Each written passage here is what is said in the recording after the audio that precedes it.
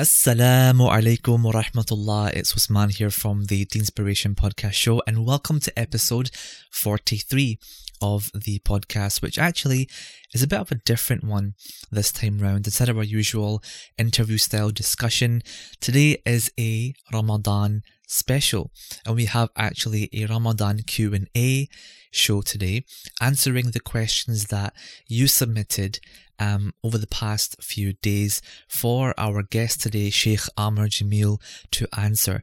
Now, we cover a range of different questions and answers from things like Taraweeh at home this year, especially because of the COVID-19 lockdown, right? Ramadan's going to be at home this year, to things like Zakat, Eid prayer at home perhaps as well, what invalidates the fast, what you can, what you can't do, who should fast if they're ill, for example, and a lot more. So that's coming up in just a moment, inshallah. But before that, I want to tell you a little bit about the Ramadan Virtual Hub created by the iSyllabus organization this year to provide you with round-the-clock content while you're at home this year in Ramadan, so that you can continue learning and gaining the blessings of Ramadan even from the comfort of your own home.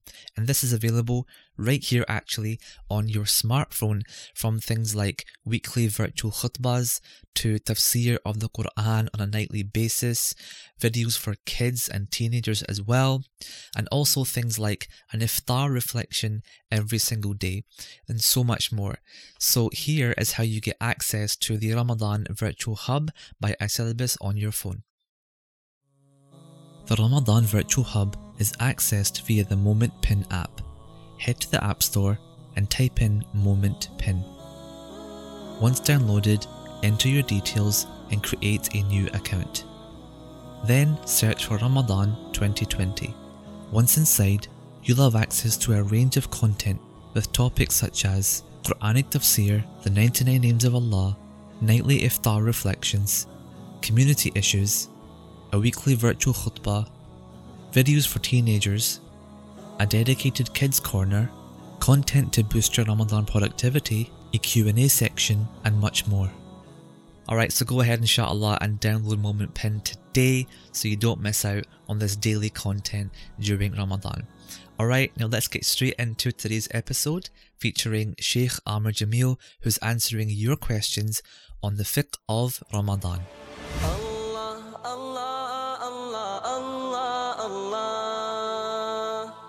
Okay everyone, and welcome to this episode with Shaykh Amer Jamil. Let's get straight into the Q&A, inshallah. Assalamu alaikum, Shaykh, how are you doing? Wa alaikum salam wa rahmatullah. How's the quarantine life going so far? Alhamdulillah, it's absolutely You're fine. not finding it a bit stressful being in isolation, or you're managing alright? Not really, because I remember like when I was studying, a lot of my time was just spent, reading and just focused on like one thing, which was studying. So I've done it before, so alhamdulillah, I'm not really finding it that difficult. It's fine. Spend time with the kids, spend time with the wife. You can call everybody on WhatsApp anyway, or FaceTime. So you go for a walk every day, do some gardening, paint the fence, cut the grass. You know what I mean? And there's so much stuff I always have. I'm always playing catch up anyway. So the way I'm looking at it is it's an opportunity to get a lot more done, inshallah ta'ala. Good, alhamdulillah. Okay, so let's get started, inshallah, Shaykh. Of course, this year there is a lot more confusion out there in the community. People are intrigued about what we can do this year indoors, especially because we are inevitably going to be facing a Ramadan inside. So there's going to be no Jum'ah this year. For the first time in many of our lives, there'll be absolutely no Taraweeh for at least most of the month of Ramadan. So the first question that a lot of people are asking naturally then is, when it comes to Jum'ah Salah, when it comes to Taraweeh prayer, how do we deal with this at home? So number one, can we pray Taraweeh at home together? And then what is the procedure for doing that? Because people are asking this question a lot because they're thinking, if I can't go to the masjid, can I pray at home? And if so, how does that work? Yes, alhamdulillah, wassalatu wassalamu ala rasulullah, assalamu alaikum wa rahmatullah to everybody. Yeah, I mean, we're in a unique situation, and the Sharia always adapts to every situation. I think the first thing to bear in mind is that the sunnah is actually to pray all your prayers in the home except the fard prayer. So even though we might go to the mosque and pray our prayers, you're actually supposed to pray your sunnah prayers in the home and only pray the fard in the mosque. So, and the reason for that is to ensure that the house is alive with the worship of Allah. So, one of the benefits of the situation we're in is actually people are now forced to pray in their homes more. So, they're actually bringing a lot more barakah, a lot more light into their homes. So, that's actually a positive thing. And you can do the adhan as well in your house. You can get your children involved doing the adhan as well. So, that's the first thing. Second thing is, we obviously in the situation we're in for Jummah, we're not going to pray the Jummah prayer because we can't go to Jummah. We might be able to watch it or listen to it online, but we will pray our own Dhuhr Salah in the house. And we'll pray with our if you can pray with other people, so you pray in Jamaat. And the Taraweeh prayer itself, obviously, it's not as stringent in terms of like the Jummah prayer is wajib upon obligatory upon males. The Taraweeh prayer is not an obligatory prayer, it's a heavily emphasized sunnah. In fact, I actually did a video about this because, like you said, this is a recurring question. And I put it on my YouTube channel because it just kept, people kept asking the question.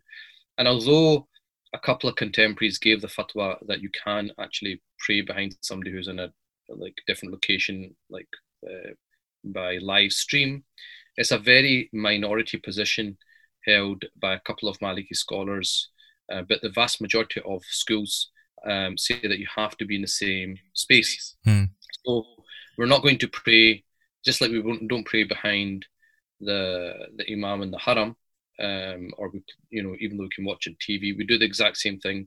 We can listen and take benefit from the khutbah, but we will do our own salah in our own time in our own homes. Taraweeh prayer will be similar. Taraweeh prayer, we are used to praying it with Jamaat and listening to, many times we listen to a juz every night, and we finish the Quran usually on the 27th night. That's not possible. So the way we can improvise, you could say, is to either listen to a juz every day. So you're getting the same experience of listening to a juz every day, get a nice qari, and then just pray whatever you have memorized in the salah and your Taraweeh prayers. And sometimes it's good to repeat because it makes the memorization stronger. In many Muslim countries, when I was living there, they would just read parts of the Juz Amma, the last Juz, over and over again.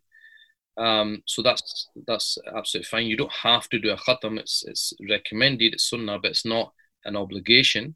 Or the other recommendation which I gave is that you pray your fard prayer, your obligatory prayer, like your 4 rak'ahs of Isha, your witr, just normally.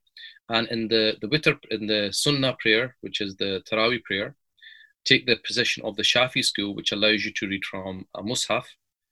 So many of us are not half of the Quran. And in that way, you can do a juz, you can read a juz in the salah, just the same way you'd hear the imam, you just read it yourself. So you can do a whole completion in the month of Ramadan yourself. And if you've got family, you can get them to follow you, behind you.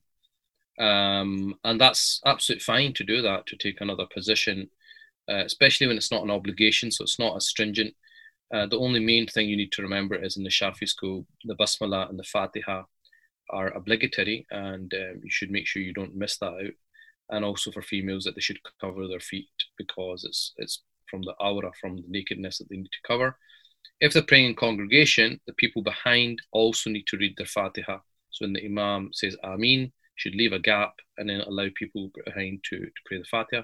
But if you did that and you prayed the normal way that you pray, you will cover all the aspects in the Shafi school. If you do your wudu as normally, like you don't leave out any sunnahs, again, your wudu will be covered in the Shafi school as well. And this is actually also an opinion of the two companions of Abu Hanifa, Abu Yusuf and Imam Muhammad. They actually said, because in the Hanafi school, the problem is the holding the mushaf and turning the pages is considered to be excessive movement, which breaks prayer. But the two companions were of the opinion if you could read without turning pages, but if you could read something, then it would be fine. So sometimes in Syria, what they used to do is they used to have like the Imam might have like one of these massive mushafs, really big ones, on a stand, and then just put it there. So you got 2 pages, and you'd read 1 page in one rak'ah, another page in the second rak'ah, without actually turning pages. So you just stand up and you just read it. That's fine according to the two companions of Abu Hanifa. And then afterwards, he gives salams, he would just turn the page for the next 2 rak'ahs. So that's, a position within the Hanafi school as well. So I think because of the situation we're in, and we want to make Taraweeh an spiritual experience only Ramadan that comes once a year, my recommendation would be just to take the Shafi position and read a khatam yourself, and that way, inshallah, you kind of still get the same, and it might actually even be better because yourself, when you behind the imam, you lose concentration, kind of mind drifts. But if you're reading it yourself, you're more likely to concentrate. And you can use like a phone as well if you wanted, just like scroll down the phone. So it's okay to have your phone in your hand, provided of course it's on airplane mode and that you're not distracted by WhatsApp messages. Okay. Exactly. And if somebody was to hold the mushaf physically in their hands while they pray, if they took the Shafi'i position, what would be the situation then when that person has to then go into ruku' and sujood? Would they have to have somewhere to place the mushaf next to them? Yeah, so what you should do is just have like a table next to you. So, when you go to ruku', you obviously close it. You put the ribbon there so you know where you are. You close it. You go into ruku' and just put it on the table.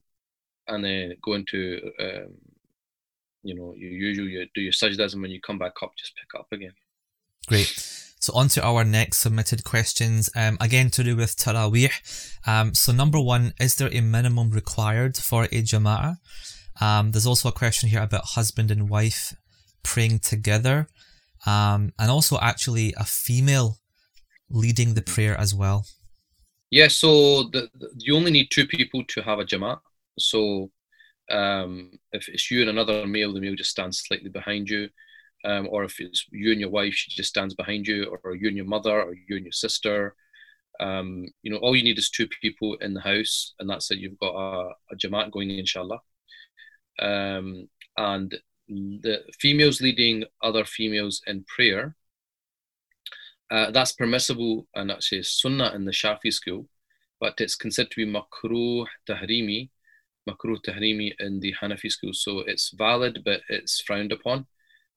So again, what I would probably say is, if there are a few females, let's say one of the females is a hafidh of Quran, she knows the Quran by heart, and obviously she's got the ability to lead the prayer and do a khatam, and the other females would benefit from it. Then what I would say is, if they're like say the Hanafis, I'd just say, look, pray your fard as normal Hanafis, and you witr as well, and then during the Taraweeh, again, take the Shafi position. And as long as you do the basmala and the fatiha and cover your feet, you'll be fine. And you can just lead the prayer. The female can lead the prayer, and do a khatam of Quran. She just, in terms of the standing in the line, says 3 of them. She just stands the imama stands slightly in front of everyone else, not a whole row in front like the Hanafi school, for a male. So I think because the Tarawih prayer is not and it's not a fard prayer, and because it's not a fard prayer, it's a bit easier to take another position. It's a bit more relaxed. On the fard, follow your school. Sunnah, no problem. Take Shafi school is one of the 4 schools, a valid school. Just do a couple of things that you need to bear in mind, and inshallah, you've got to look at the benefit that it can give the people praying, especially in a lockdown situation, especially in our situation. We're really in need of a spiritual lift. Someone's asking, is it better to pray Taraweeh at home, or is it better for one to instead replace or use that time to make up their missed prayers from the past, their missed fard prayers? So this depends on the school that you follow. If you follow the Hanafi school, they say that you shouldn't leave an emphasized sunnah prayer and you should make up your missed prayers in the spare time. So in a lockdown situation, I imagine people have got a lot of time. Yeah. So plenty of time to make up their missed prayers. But in the Shafi school, you can actually, like if you're praying in Jamaat, say the Imam's praying the Taraweeh prayers, you can actually make the intention of Fard if you're praying behind the Imam. But that's in the Shafi school. But in the Hanafi school, you don't need the Sunnah Mu'akkada. If somebody's got like years and years and years, like they've got 40 years of Salah to make up, and they're really struggling, then you could say, okay, just do qada instead of like a Sunnah prayer. Perfect. Jazakallah khair, Shaykh. So I hope, inshallah, that clarifies for people the rulings on Taraweeh at home, and that all of you are encouraged to still continue praying at home, inshallah. On to fasting now, Shaykh. Someone is asking now that in light of Covid-19, people are worried that they might be experiencing some symptoms. They're unsure, they're feeling unwell, and they might think that I could have the symptoms and therefore my health is of utmost importance. Should I be fasting in that situation if I, for example, rely on medicine in order for me to get better and not, catch the deep end of the virus? So that I mean, whether it's COVID-19 or not, that's just a situation of somebody who's unwell. So if somebody becomes unwell, and obviously we know from fasting that if the person fasts, they're going to become more unwell. Or it might not be that they become more unwell, but their recovery will be delayed. So if the recovery was a week, by fasting it became 2 weeks. In both situations, the person doesn't need to fast until they're better. If they can get a doctor's opinion, many of us, one of the good things is the Muslim community is full of doctors. Yeah. So everybody knows somebody who's a GP or somebody who's a doctor. So if you can speak to a Muslim, because obviously they fast, they know what fasting entails, and say, look, these are my symptoms, what do you think?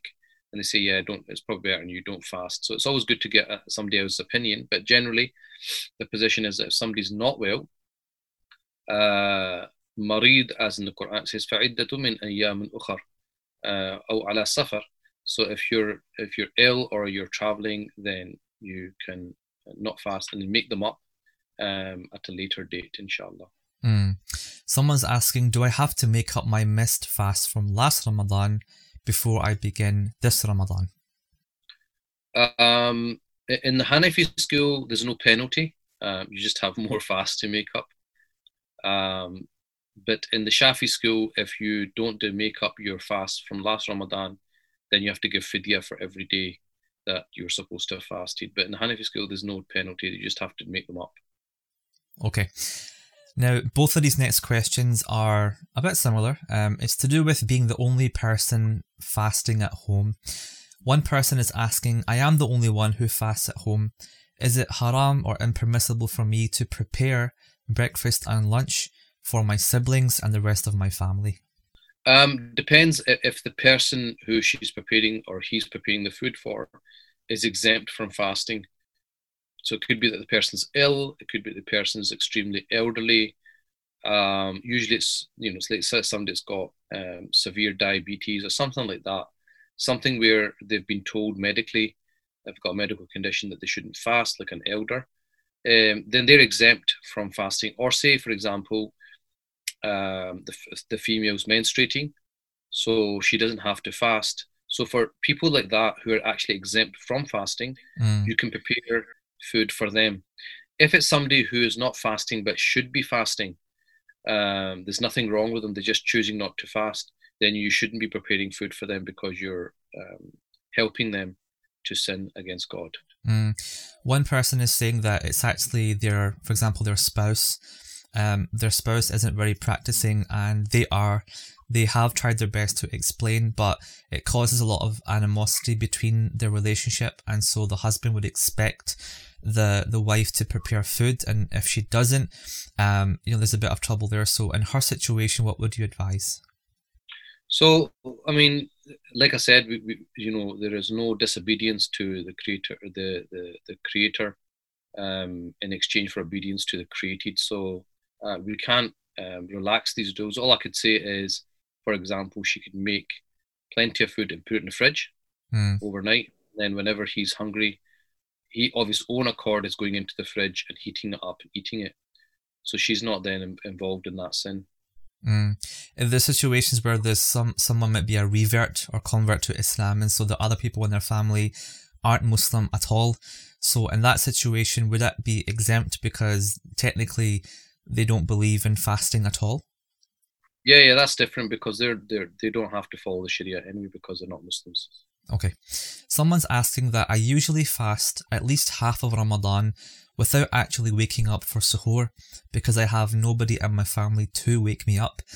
Is it okay to stay awake until Fajr, then sleep during the daytime? I think what she means here is that she wants to stay up throughout the night in case she misses suhoor. And she said that she heard that doing that actually reduces the reward of the fast. Is that the case? That's absolutely fine to do. No problem whatsoever in that. When I was in Yemen, they had an actual practice where I lived where in Ramadan they would actually flip the day around. They'd spend the entire night just staying up. Then like the whole, like if you went out in the street at 2 a.m, it'd be basically jumping. So it's absolutely fine to do that. And what they would do is, again, stay up all the way until the morning, and then in the morning they would, after Fajr prayer, they would go to sleep, usually from just after Fajr up to Dhuhr, and then get up for at Dhuhr time and then start the day again. So it's absolutely fine to do that. Okay, so as a follow-up question to that then, Shaykh, if somebody was to sleep throughout the night and past Fajr, can that person still continue to fast the next day? Yes. I mean, in the Maliki school, you just need one intention at the beginning of the month, and that suffices you. In the Hanafi school, you can actually make the intention when you wake up, as long as you're still in the first half of the day. So if you're still in the first half of the day, you can actually, so say this person woke up at 8, 9 o'clock, 10 o'clock, 11 o'clock in the morning, 12 o'clock, but 12 up to about 12 o'clock, they can make the intention for the fast of Ramadan. Jazakallah khair. Someone's asking about inhalers, Shaykh. This person has seen on different Ramadan timetables and other rulings that inhalers invalidate the fast. She's asking about her father, who is concerned about the respiratory health that he has, especially in light of the virus going around. So he is taking his inhaler more often out of caution, just in case, because he feels that his lungs are a bit weaker. Now, for this person, when they're fasting, can they continue using it? It's important to note here that they are not currently reliant upon it. It's only out of caution. So when they're fasting, can they continue to take the inhaler, or is it best to only do so when the fast opens? It depends on what the medical advice that the person's got. If he's asked a doctor and the doctor says, yeah, by taking the inhaler, it will actually be a lot more beneficial for you. And if you do catch the COVID-19, it will enhance your chances of recovery from it, etc., etc. So in other words, medically, it's been, it's not just him making it up. Medically, he's got advice that it will actually benefit him. Then he can use it. I mean, the general position on the inhaler is that it breaks the fast, but there is a minority of scholars who believe it does not break the fast. And their evidence is, is reasonably strong. So what I tend to say for people that use inhalers is that you basically start the day and try not to use it. But if it comes to a point where you need to use it, then you use it, and just if there's absolutely nothing wrong with you, like in every other way you can fast, then if you have to really use it and just continue fasting. But because so in other words, you're kind of going with the minority position to complete the fast. But because the majority say it breaks the fast, just make up that day when the days are really short, like in December when it's like a 9-10 hour fast as a precaution. Perfect, Jazakallah khair. two of the next questions are quite similar. It's about having broken a fast in the past. So one person says, I broke a fast when I was younger, and now I have fasted that day and repented and paid sadaqah. Will that be accepted? The second person said, I broke a fast once in the past, but I was unsure if this was before or after puberty, as in maturity. Is kafara necessary? And should you follow that which you think is most likely? What's the situation with that? How do you go about dealing with that? Yeah, so if you've broke a fast in the past deliberately, then you need to make up. In the Hanafi school, if there was absolutely no reason to do it, then there's a kafara, which is to fast 2 months consecutively. But in the situation like the other person, where they're not sure whether it was before puberty or after puberty, because if it was before puberty, they weren't. It wasn't obligatory anyway. Then, so what we'd say is, look, not sure. The other thing is that there's a difference between breaking the fast and not fasting. So let me explain that. So in other words, if you like you intended, like that. Remember that example you gave the spouse. It just doesn't fast at all, because he has made no intention to fast. He actually, when he eats during the day, it's sinful, but he's not breaking a fast. If you know what I mean, he hasn't started a fast to break it. The fast only it starts when you intend to fast, and then during the day you break it intentionally. Okay. So the intention basically commences the fast. Without the intention, the fast hasn't actually began. You just sinful for eating and drinking. So the Hanafis basically say that the kafara is for spoiling a fast. Okay. So if you made the intention and you started off and then you broke it, then the kafara kicks in. If you just didn't fast at all, maybe you were ignorant, you didn't understand, you didn't make any intention and just didn't fast that day, then you only need to make up that day. You repent, you give sadaqah, all these things, and inshallah it's overlooked. So with the person who said that they were kind of, they can't remember, we would just say, look, did you actually spoil the fast, or did you just not fast at all? Like some people say, oh, I had sports day that day, so I just didn't fast. Yeah. So they didn't actually have the intention to begin the fast, to actually break it. They just didn't fast at all.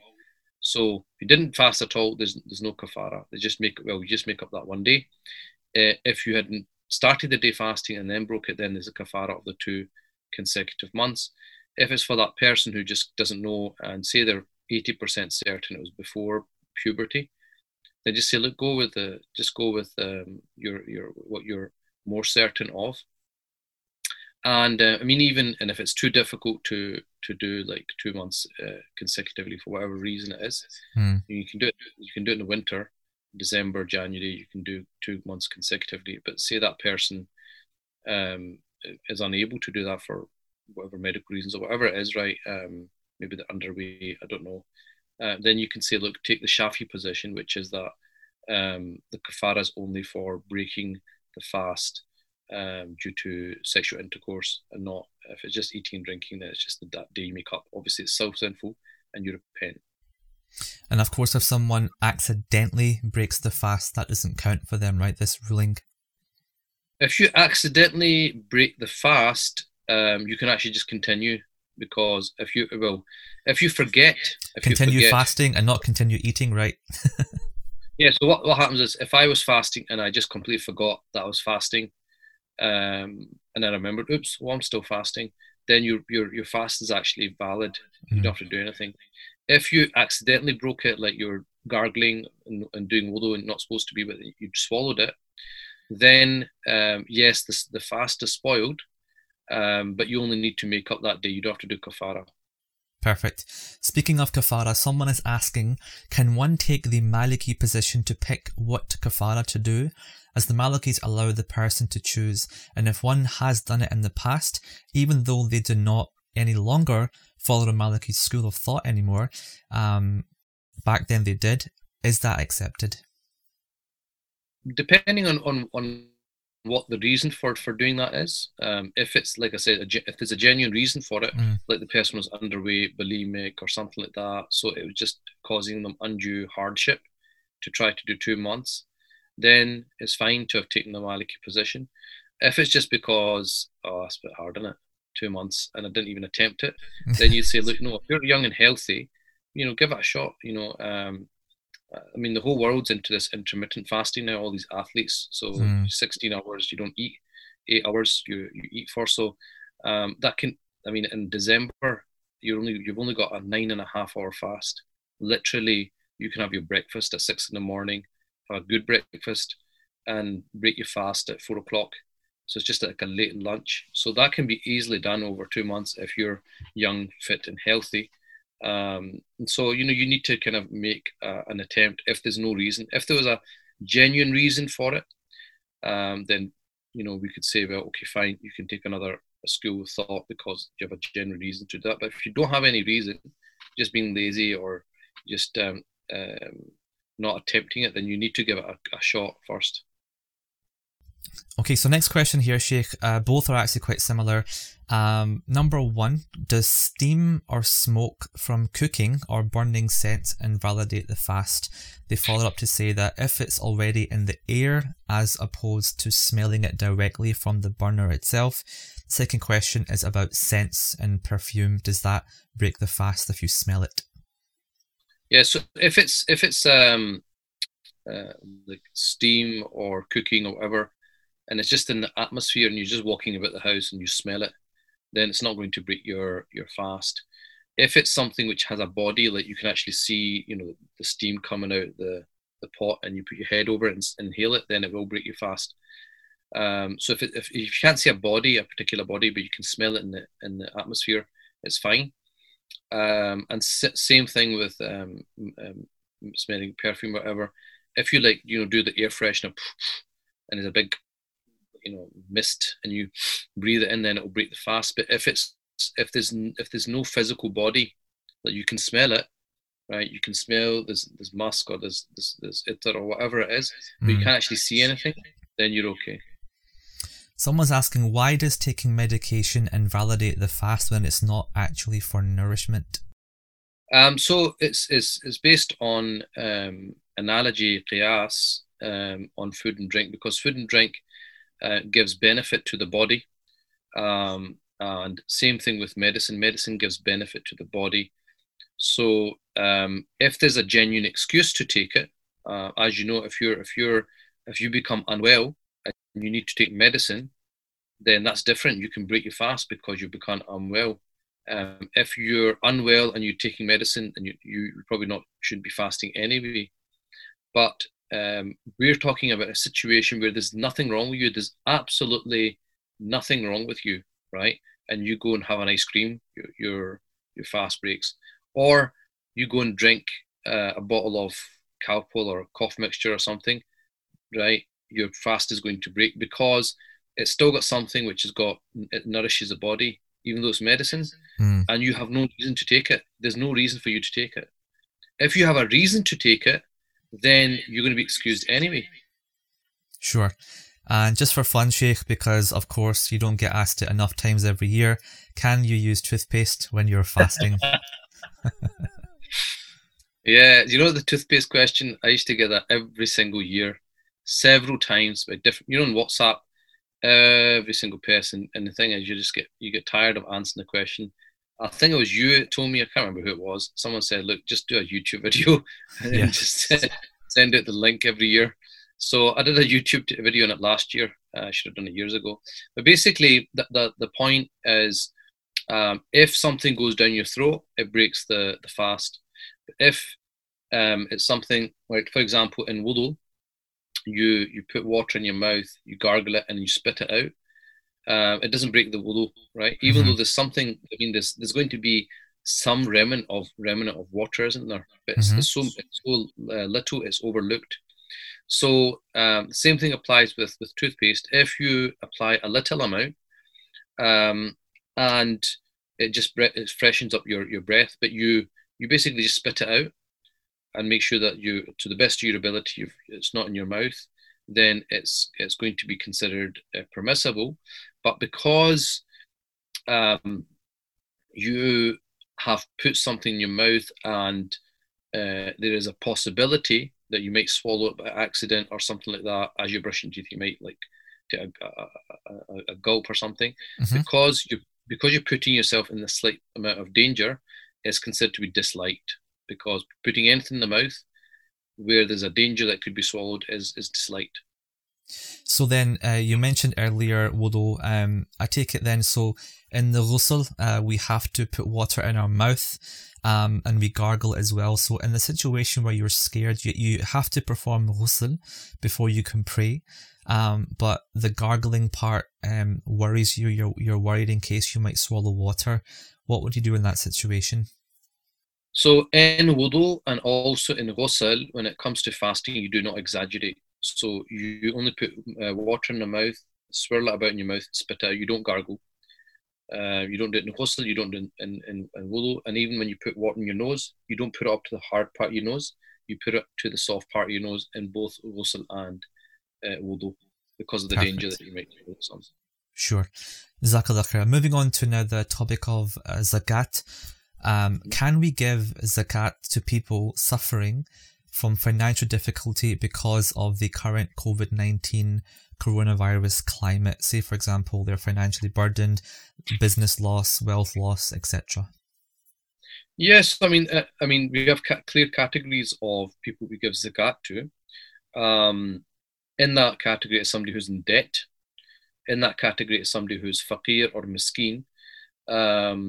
One being somebody who's got like next to nothing, like a homeless person, but the other person is poor, meaning they do not have what's called the nisab in Arabic. Nisab is basically 87.5 grams of gold.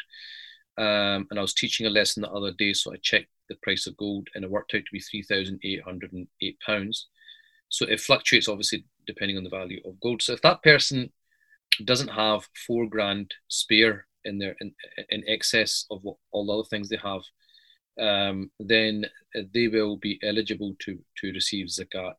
So if the person's just got a home, a car, the basics of life, but they don't have any savings, or savings of £1,000 or £2,000, and that's it, then they will be eligible to be given zakat to. But if they have savings of say £5,000, £6,000, or they have excess, things like, for example, they have a second home, which they rent out, then obviously because they might not have £4,000 as savings, but they have extra stuff that they could sell, and that would be over £4,000. So in the normal circumstance, say the person's got one home, one car, one phone, one laptop, books, clothes, just the usual stuff. We don't look at that. We just look at what's the excess wealth they've got. If they don't have, if they have savings of less than say £4,000, then we could help them out. Or if they've gone into debt because they've lost their job or whatever, then again, somebody who's in debt, we can give zakat to as well. Jazakallah khair. And regarding zakat al-fitr, or some people call it fitrana, is that paid only by the head of the household, or does everyone individually have to pay it for themselves? I mean, the general culture that we have is the head of the house pays it, because a small amount, it's nominal, £4 or £5. So if the head of the house pays it, then it absolves everybody of it. I mean, I remember for years my father would just give it on behalf of everyone. So it's not a problem. But if, for example, he didn't give it, then it'd be an obligation upon me to pay it. And does that include only those who are mature, or children as well? Yeah, so basically, you pay for all the members of your family, inshallah. Jazakallah khair. Okay, so on to the Eid prayer now, end of Ramadan.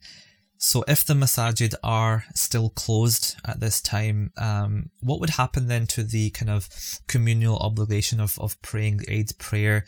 Can we pray Eid prayer at home in Jama'ah with our family? Do we have to? And if so, how should we go about doing that? Eid prayer, if we're still in a lockdown situation, there will be no Eid prayer for us to pray. We will not pray Eid prayer. So in that case, we just pray the Dhuhr prayer at home, right? We just pray our normal prayers at home. There's no, like, Dhuhr has a substitute, Jummah has a substitute, which is Dhuhr. But there's certain things which have no substitute, like the Janazah prayer doesn't have substitute, Eid prayer doesn't have a substitute. So we would just pray our normal prayers, and that's it. There'd be no Eid prayer. Sure.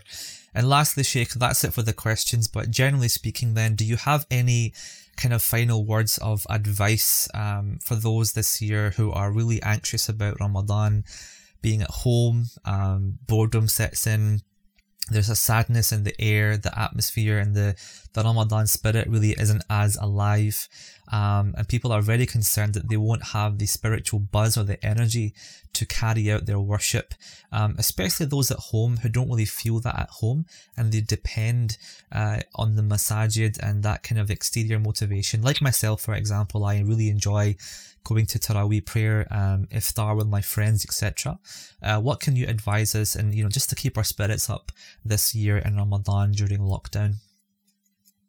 Yeah, I mean, alhamdulillah, I think there's quite a lot of things online that are going on that people can engage with, and also it's all about your mentality. It's about what you make of a situation.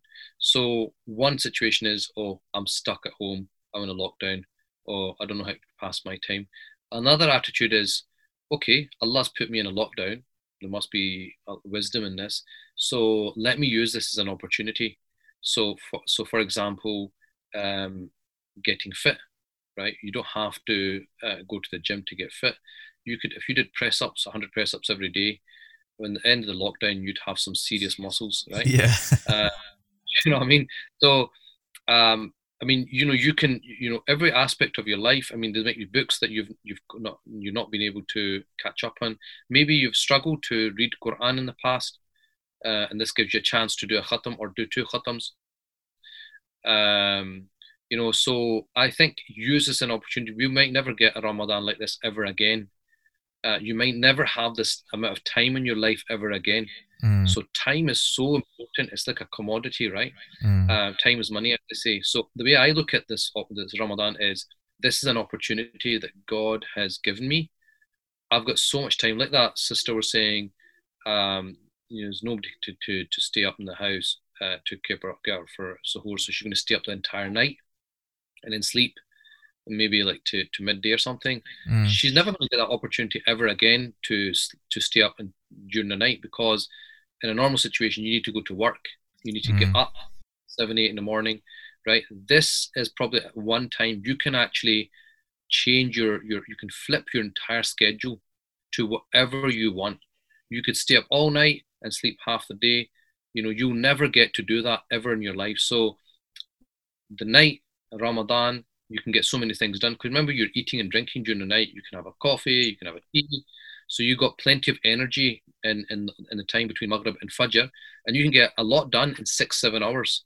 If you use that wisely, and then rest during the day. So I would say make yourself a challenging schedule, not just a schedule, but a challenging schedule. Push yourself and keep yourself occupied. And the thing is, there's lots. I think there's lots happening online. Even a lot of mosques are doing reminders.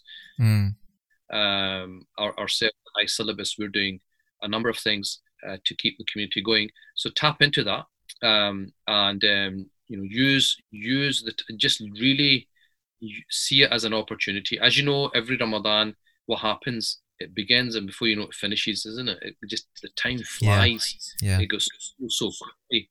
So to get the most out of it, and it'll go quickly as well this time, even though we're home.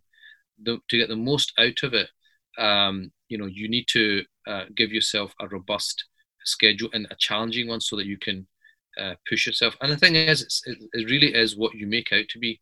I mean, I've been running around my garden, building up, my stamina, because I thought, right, okay, I got this like picture about how to run 5K. I mean, I don't like running. I'm more of a weights person, but in 9 weeks. And what you do is you just kind of slowly build it up. You run a little bit, you walk, and you run a little bit, you walk, and then you just keep building it. So I thought, khalas, by the end of the lockdown, inshallah, if I can run 5K, that's fantastic. And in between, you use your own body weight. You don't have to have weights. You can use your own body weight. So what I'm saying is, you improvise, for your health, and And the same thing with your time. So it's a brilliant opportunity to actually stay up at night for a change. I mean, I've done it because when I was in Yemen, we used to do this regularly, and it's amazing. It really is amazing if you can stay up at night, because what happens is you have so much time. You break your fast, you have time, you go and do Tarawih prayers, you come back, you do a bit of tafsir, and you've got like 3-4 hours before you need to sleep. And those 3-4 hours, it's calm, the kids are asleep, there's no noise, it's complete peace and serenity. You can, you read up, you can get Quran done, you can get so much done in that time.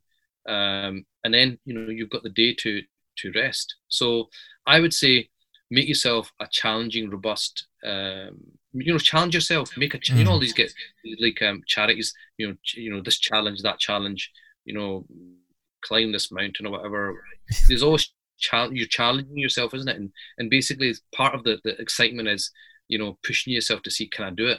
Same thing with Ramadan, just like really push yourself, give yourself things which you've never done before. So you just say, right, this Ramadan, I'm going to do something I've never done my entire life.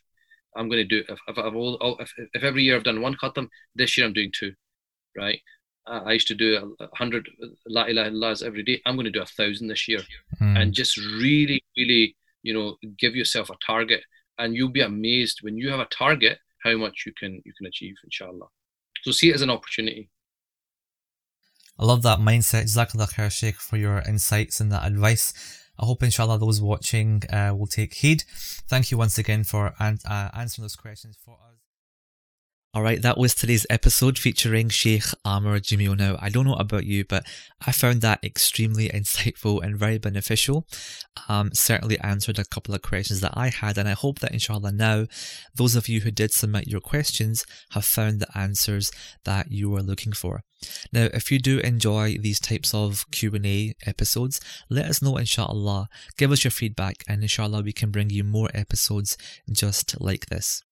Thank you so much for tuning in today, whether you've been listening on Apple Podcast or on Spotify or SoundCloud, or watching with us here on YouTube. It's been wonderful to have you. Please do go ahead and subscribe to our YouTube channel or our podcast apps, inshallah, to catch future episodes just like this. And of course, don't forget to leave us a positive 5-star review. We do love hearing from you. From me and the Inspiration team, have an incredible Ramadan, and do stay tuned here on the podcast and also on our social media channels. All the links are going to be down here below for daily and weekly content to keep you motivated and inspired throughout the month of Ramadan. I've been Osman.